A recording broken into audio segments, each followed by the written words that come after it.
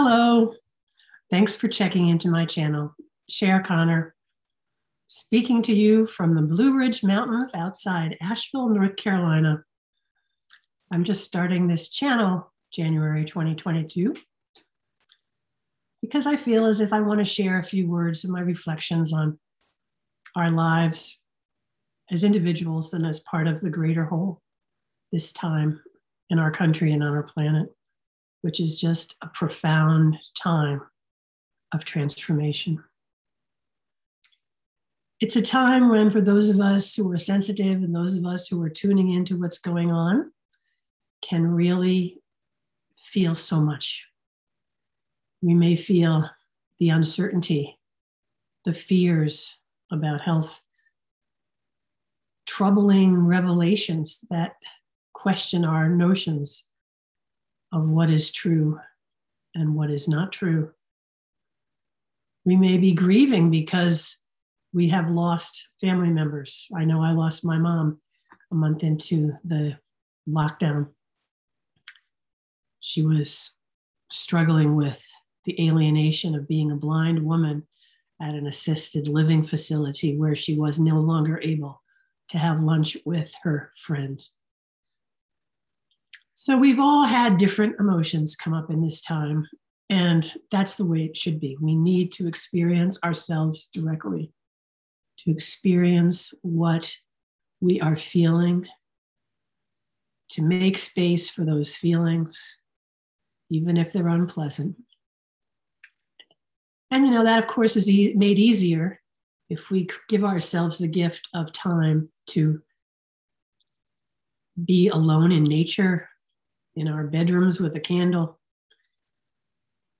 with a pen and a journal, just saying, okay, self, what are you feeling right now? If you don't go through it, it stays with you.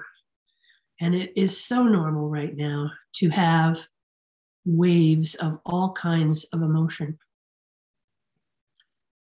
But what I would say, and why the name of this talk is the ocean, is we're made of water, like the ocean. I think I forget the statistics, 78% water. Someone will correct me down there in the comments. We are water, like the ocean. So there are parts of us that are, waves that are just generated by the stormy winds of our times and the losses and the resentments and the frustrations and the irritations of these times. And that is as it should be. Feel those waves. Let them, hit the shore and be there. Smell the spray. And by remembering who we are, that we're bigger and more vast than our physical bodies. We are just great beings of intelligence and spirit and great wisdom. That, like the ocean, there is a place within us that is still. A place that is still, that we can turn to with confidence if we give ourselves the gift of just checking in to the depths of the ocean within us, whatever is happening on the surface, being generated by the temperatures of the sun and the rain and the winds. We have that deep center like the ocean within us.